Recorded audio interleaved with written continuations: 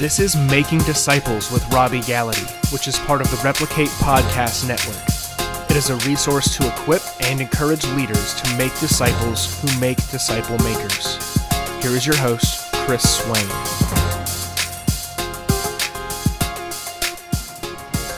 Today on the podcast, we are going to talk about how to think like Jesus, which is a pretty unusual concept when you think, you want to have the mind of Christ. We know the scriptures teach us that.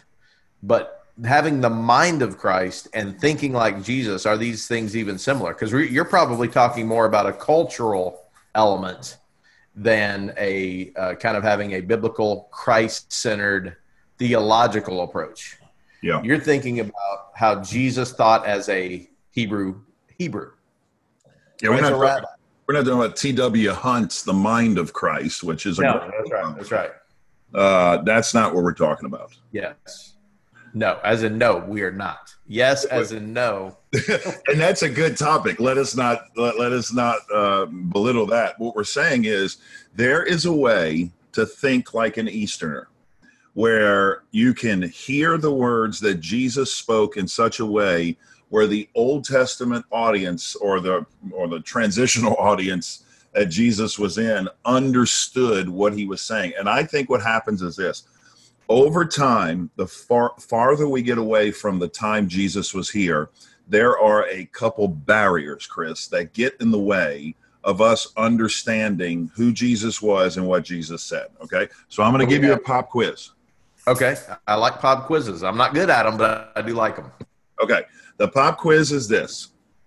What barriers would hinder or impede us from understanding the words of Jesus from 2,000 years ago to today? What are some of the barriers? I would say the biggest barrier might be context. Ooh, that's a good one. What do you mean? Where he's at, who he's speaking to, and just why he's saying what he's saying in that context. That's a good one. Okay, what's another one? Another one might be language. Language he uses is different than our modern day. Like we said, if we saw Jesus today and we're like, "What's up?" He might be like, "What are you talking about?" Well, he's Jesus. He would know everything. But in that culture, he might look up and think, "I don't know. What is up? I don't know what you're asking me." Yeah, he would say so language. Yeah, shalom, and I'll be like, "What are you talking about?" Right. So I'd say context, language, those are two big barriers. Okay. Customs of the day, big difference. Geography, very big difference. The way they lived, big difference than today, right? And so you have all these barriers that hinder us from understanding what Jesus said, okay? But you also have the nuances of the Hebrew culture. Okay, so what we're going to talk about today is we're going to talk about how we can bend our ear, how we can tune our hearts to hear from Jesus when we hear the Bible. Because the challenge is this. Let me give you an example. Even the language, Chris, has nuances of meaning. Okay, and the language has to be put back into the culture. Now, the challenge we're facing is this. We don't have one language challenge. We have 3 language challenges. Wow. Yes. I don't even have half a language challenge because when it comes to we're still working on English. I've got one down. I took German in high school and I took Spanish in college and didn't do good in either one of those. Can you remember anything? I can remember some things. Okay. But not enough to have any conversation, No. Like Strasse is street. But how does that help me? How's that going to help me? I can get you to the street, but you can't get anywhere else. That's the problem. Okay, so let's use the word fly, for example, in English. Okay. And the 3 languages, let me just say, are Hebrew, Aramaic, and Greek. Okay? Greek was considered like the American version, the English of America. And so it was the worldwide language, or it was the language of currency and the language of the world at that time. It was starting to be. And so that's why the Bible was translated into Greek. Can you say something in Greek? Yeah. Hutas har agapason ha theos ton cosmon hoste ton weon ton monogamon etikin. And you know more Greek than I know German. well, that's for God so loved the world. Oh, wow. Yeah. Golly. Okay. I don't know. One Greek. Greek is the language of the world at the time. And then what else? Okay. And then you had Hebrew and Aramaic. Aramaic was the spoken language. Hebrew was more the formal language. Okay. So you need to take those in consideration. Let's use the word fly, for example. Okay. The English word fly. What does that signify? It could signify many things. Okay. Is it the bug, or am I flying? Okay. Or am I hip? Ooh, fly, right. Or is your fly down? That's another one. Okay, that's another one. Okay, so just right there, we have 4 meanings for the exact same word. Yes. Okay. What determines the meaning, Chris? The context of the sentence. Yes, you're on it today. The context of the sentence. Finally. You're on it today. Okay. No more quizzes today, please. I want to have 100%. Okay, good. Let's cut it there. Okay, so here's what we're going to get to. Let's talk about how to think like a Hebrew, and I want to show you the difference between Western, Greek, American thinking, which is not bad. Remember, when we talk about the differences, we're not putting down one to elevate the other.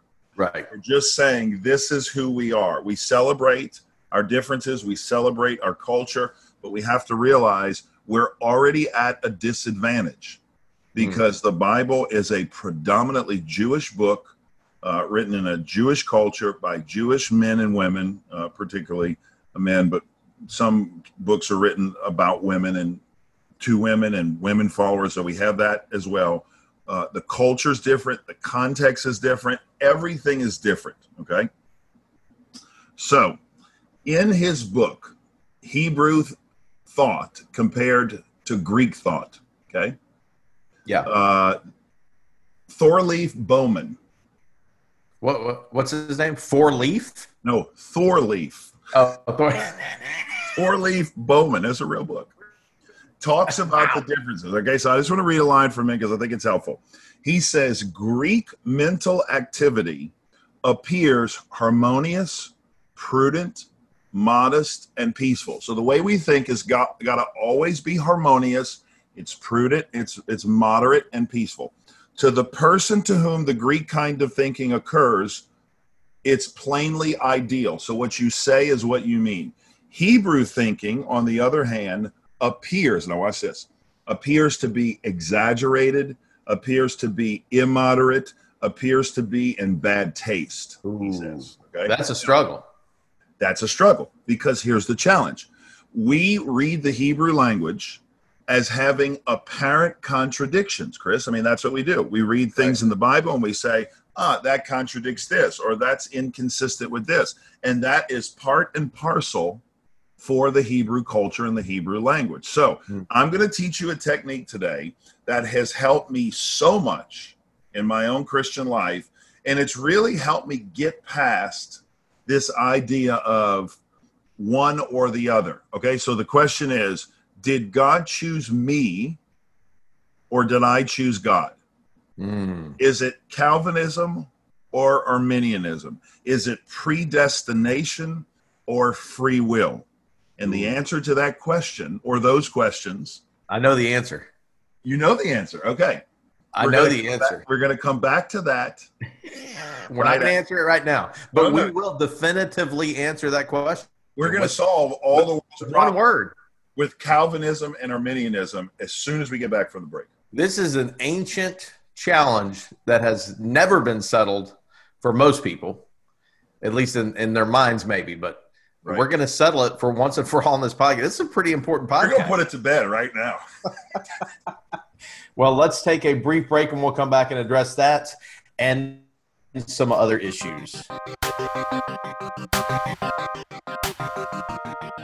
As you lead your disciple-making movement, the Replicate Network provides ongoing practical training and a community of like-minded church leaders to help you and your church thrive.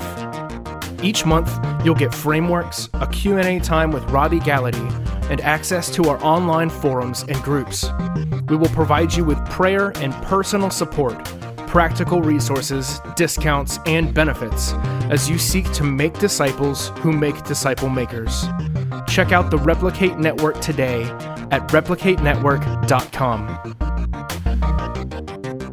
And we're back talking today about a really interesting, I think it's interesting. I sure hope it's interesting because we've got a whole podcast on it. Yes. How to think like Jesus. And we talked about the nuances of the languages of the day, and we're talking about how to have this mindset. And then one of the interesting things to me is you said Hebrew, it really is not like, it's more than a surface level type language. So it's difficult because we read it and we think one thing, but because it's got so much nuance, it could mean something completely different. Right. Yeah, exactly. So what we're going to talk about is how can we think with two hands? Okay. I know you're waiting for a big drum roll, some profound truth, but I'm going to teach you something very simple that's going to help you take these very difficult, challenging, contradictory appearing, inconsistent ideas and show you how you can amalgamate them together and how they are actually more synergistic than they are opposite. Okay. We got some big words today. Okay. Amalgamation and synergistic. Well, I don't know where those came from, but we're going to move on. Okay. So here's the deal. I want you to look at your hands. Okay. And you're going to think of doctrines in the Bible like a Hebrew. A Hebrew thinker thinks on two hands. They don't have a problem, Chris, with apparent contradictions. They don't have a problem with things that appear to be different or paradoxes in the Bible. It's because one or the other. They are able to think with two hands. Okay. So here's how it works. On the one hand, the Bible talks repeatedly about how God chose you, how before the foundation of the world, he chose you in him to be pure and holy, blessed in him, adopted in the family of God, Ephesians 1. Okay, so that's true. You were dead in your trespasses in which you once walked. You didn't choose the Lord. You couldn't choose the Lord. It was God who gave you the grace to believe and called you. Okay, so we see that all through the Bible. You were dead in your trespasses and sins.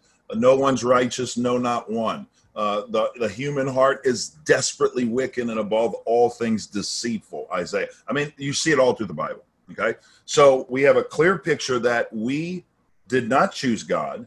God chose us. On the other hand, there are clear passages that talk about how we have to respond, Chris. Jesus says, whosoever will come to me. Anyone heavy laden and burdened, come to me and my yoke is easy and I'll give you rest. So the question is it a puppet show where Jesus already knows and you know, he's saying the only reason you're coming is because I've orchestrated and no, a Jewish person wouldn't think that. You wouldn't think that. You didn't get saved out of a puppet act where God made you respond to the gospel. You responded to the gospel under your own free will, under your own volition, and you responded to God. Now, the question is, which one is it? And if you go on Twitter or Facebook or any of the conferences today, there are a lot of groups, a lot of coalitions, a lot of new networks. There are. A lot of new networks. And they have taken a side. And I will leave it at that. Have taken a side, put a stake in the ground and said, we're right and you're wrong. And that is a very Western way to do it. But a Jewish way, a Jesus way, a Hebraic way says you can have these two, which look different, which actually work together. So let me give you a way to think of it. In Western thought, A plus B is always C. Just follow the example, okay? There is one statement, Chris, for the conclusion A plus B. It's always that. It's black or white. But for the Eastern mind, this is the way they see it. The diagram changes. It's A plus B equals A, B. It's both. So if you ask a Jewish believer in Jesus, if you ask someone in the a messianic Jew, if you ask a messianic Jew, yeah, if you ask him, did Jesus choose you or did you choose Jesus? Guess what he says? Can I guess the correct answer? Yes, you can. The answer is yes. Did you choose Jesus or did he choose you? Yes. Yes to both. Yeah, that's right. Now, let's just pause here for a moment because some of you are saying it can't be that. It cannot be yes to both. And that's because we have been programmed in our mind to be either or. This is the problem, and I don't want to get on this cultural issues today, but this is the problem in our world today. One of the challenges in our world today is that you either pick this side, and by picking this side, you don't pick that side. And the challenge in our world today is that you can't be on both sides. Like you can't say, I'm supporting in solidarity with this group, but I'm also speaking in support of this group. No, to be on one side, Chris, is to be against the other side. Mm. And you cannot say, no, I'm actually standing with a lot of different people, and I have a nuanced approach, and the human soul is complex, and we don't have to be pigeonholed into silos, okay? So that's the way Jesus would think. Now, let me tell you another insight. We have a lot more, but let me tell you another one. Western Americans, Greeks, and when I say Greek, you're saying, I'm not a Greek, I'm an American. I'm not a Greek, I'm a Westerner. In a few podcasts, we're going to get into how we have been influenced by Hellenism. Now, I've talked about this for years, and I believe this is the missing link why most Christians don't understand why they are a product of the environment of Hellenism, Chris. We don't even realize it. It affects everything we do, how we think, how we act. And so we're going to talk about that. So when I say Greek or Western, that's what I mean. Here's the thing I want you to understand. Western Greek Americans, we learn by learning or thinking, okay? We learn by information. That's how we learn. For example, if you want to learn how to have a bee farm. Wow. Did you just snatch that out of the air as a... I know. I was trying to think of something out there, but that was pretty out there. And I don't have a bee farm yet. But what's the bee farm called? Is it called a bee farm? I guess. We know a guy in our church that has a bee farm. That's true. I don't think it's called a bee farm, though. I think there's another word for it. Okay. You see how much I know about bee farming. But the reality is, if you have a bee farm, the thing is, how do you learn how to raise bees? Well, my answer is YouTube. YouTube. That's how you learn everything. How do I learn how to have my own farm? YouTube. How do I learn how to shear sheep? YouTube. Although I did almost kill one. How do you learn how to shear your dogs? Shear your dogs. YouTube. I mean, everything's YouTube. Okay. So when we want to learn something, okay, our approach to learning is gathering information. Watch the shift. Here's the shift. In an Eastern culture, they learn by doing. We learn by gathering information. The Eastern culture learns by doing something, okay? So that's why, now think about all the way back. Socrates and Plato, when they were trying to create, quote unquote, disciples, watch this, you'll see it perfectly. What did they do in the agora? What did they do in the courtyard, in the Parthenon? What did they do, Chris? They sat around and debated. I mean, you are 100% today. Today, I'm on top of it. Yeah, they debated. Okay. What did Jesus do with his disciples? He asked them questions. He asked them questions, and they traveled, and they were a part of ministry. And he put them in situations that he left them alone at the base of a mountain to see if they could cast out a demon-filled boy, and they couldn't. But that was okay because he regrouped and sent them out again. He sent them on short-term mission trips. He taught them how to pray and then challenged them to pray. So the difference is, and we'll close here, Western American Greek way of doing something or learning is through information. An Eastern approach learns by doing. That's a strong word, and I think it's helpful to our discipleship groups as we're leading and discipling others. This is a powerful way for us to understand, obviously how to think differently, but also how we should be leading our people by example, discussing topics, not just disseminating information. So important. Well, thanks for listening today. There are tons of podcasts out there, and we appreciate you choosing ours. Check out the show notes for this episode and all of our episodes at replicate.org. And next week, we're going to jump back in with more information on how you can lead your group and how you as a disciple maker can continue to learn and disciple others. You can hit us up at Replicate Replicate MIN on Instagram and Twitter, and Replicate Ministries on Facebook. And don't forget, subscribe to the podcast, share it, tell a friend about it, pick up your phone right now if you don't mind, text it to them. As always, rate or review the podcast to help us out. And until next week, bye-bye.